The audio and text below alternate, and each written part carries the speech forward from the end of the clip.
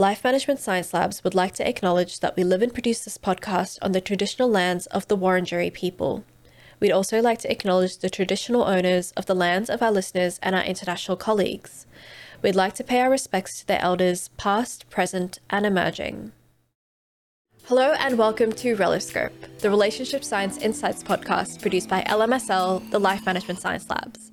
We are champions in life management science, providing structured insights informed by science and inspired by practice on key aspects of conscious living. Each week we bring you scientific and practical insights on each element with the expert knowledge of professionals in the field. I'm your host Aditi Kutty. Let's get on with the show. Welcome back to Reloscope, the Relationship Science Insights podcast. Over the last 8 episodes, I've spoken to a variety of experts about a wide range of topics. And in each episode, they've provided tips, tricks, practices, and habits for you to implement in your own relationships. In the lead up to the new year, I thought it'd be a good idea to recap each one so that you can take them forward into your 2023.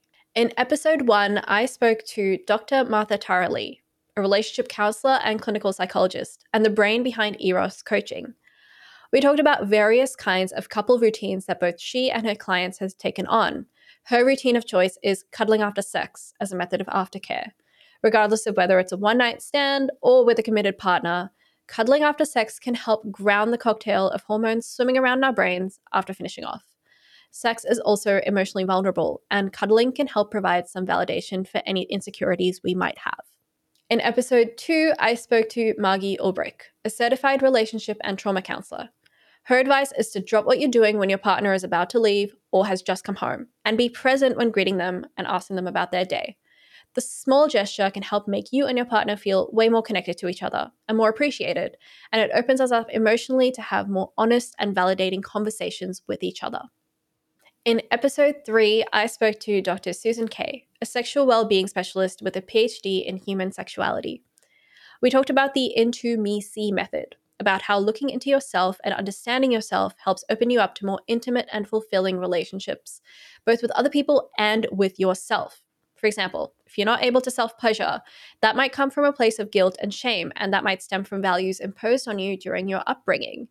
If you don't unpack that guilt and shame and tackle it head on, you're never going to be able to fully embrace self-intimacy.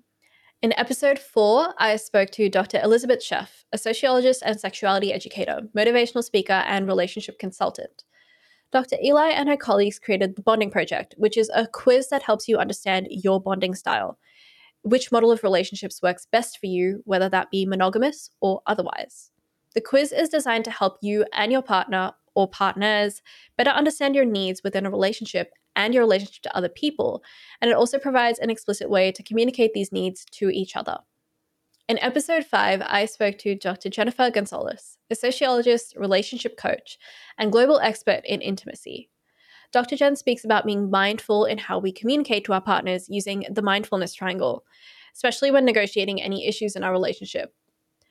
The triangle is about taking pause to become aware of our thoughts, emotions, and bodily sensations during these moments, and communicating this to our partner to help mitigate or reduce any potential conflicts. It also helps our partner better understand our point of view. You can try this individually at the end of the day as a means to unwind and help control your emotions. I find mindfulness really difficult sometimes, so having it laid out for me in such simple terms really helped put things into perspective. In episode 6, I spoke to Nicholas Balacius, a psychotherapist who focuses on couples dealing with anxiety and depression, male shame, and self-esteem. Nick also believes that communication is the key to avoiding conflict and is a big advocate for taking questionnaires and quizzes to understand each other better. He recommends scheduling a few hours to have an honest conversation with your partner about what makes you anxious, what you can do to trigger each other, and what strategies you've implemented in the past to help manage these anxieties and triggers. These are usually conversations that can manifest as ugly arguments when we're stressed out or when we lack control of our emotions, for example, after a few glasses of wine. So going over it in a calm and de-escalated, intentional setting helps reduce the severity of future conflicts. In episode 7, I spoke to Jan Bayless, counselor to individuals, couples, and families, and the author of the Good Bad Feelings Diary. Jan and I talked about how understanding our love language can help us form better rituals with each other and also understand whether our rituals are actually serving us. Though love languages are not entirely scientific, they're an easy tool to help us understand ourselves better and what we need from our relationships and from other people. It's also a great way to communicate our needs to our partners, and it's a great quiz you can take during those few hours that you schedule with your partner to talk about your feelings. In episode 8, I spoke to Eleni Neville, a qualified relationships therapist, psychotherapist, and sessional lecturer. Eleni's been in a committed relationship for over 25 years, and she talks about how her and her partner implement the practice of pausing in their lives. Pausing is about taking a break from a conversation that's getting difficult and looking into yourself to understand how you feel and what is lying beneath that feeling before communicating that to your partner. She's found that her partner can't read her mind, and you've probably found that too. So it's important for you to communicate your emotions in a constructive way that might potentially de-escalate any oncoming conflict. I hope that gave you an idea of some of the things to take into the new year. Even though I'm not in a relationship, as the designated advice friend of all of my friend groups, it's really nice to be armed with practical tips from real experts to give to my non-single friends when they're in need.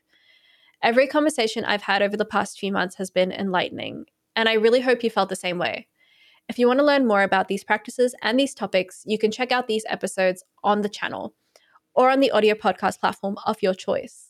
We've got a lot more on the way, so feel free to subscribe and also hit that notification bell so you don't miss out. Thank you so much for listening to Reloscope, the Relationship Science Insights podcast. It's been such a pleasure to learn with you. You've been listening to Reloscope, the Relationship Science Insights podcast produced by LMSL, the Life Management Science Labs. For more episodes like this from 10 different life management perspectives, search LMSL on YouTube, Google Podcasts, Apple Podcasts, and Spotify, or wherever you find your podcasts, so you can get updated on everything we have to offer. We have a wide range of topics readily available for you to check out. If you enjoyed this episode, please consider rating our show, sharing it, and subscribing to our channel, as it helps us grow and bring you more quality resources. More of our work can be found at re.lmsl.net, where you can join our movement. I'm Aditi Kutty. Thanks for tuning in.